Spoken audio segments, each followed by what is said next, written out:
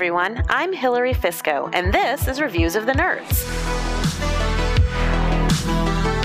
Today, I'm reviewing Manga Classics, a series that adapts beloved Western literature in the style of Japanese comics. The phrase classic literature probably makes you feel one of two ways, like taking up a book or like taking a nap.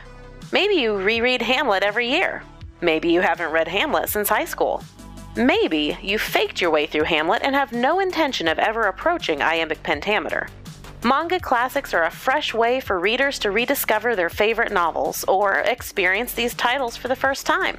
They're faithful enough to satisfy literature buffs, but shorter and easier to read.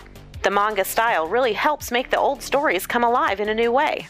Every volume also contains a section in the back with notes giving insights on design choices and explaining editing decisions.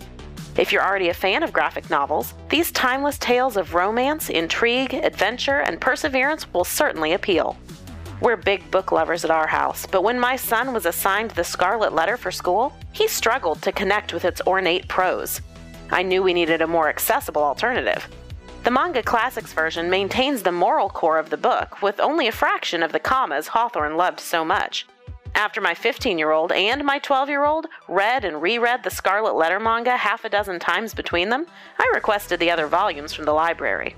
Pretty soon, the boys were arguing over who got first dibs on the Count of Monte Cristo and Les Mis each morning.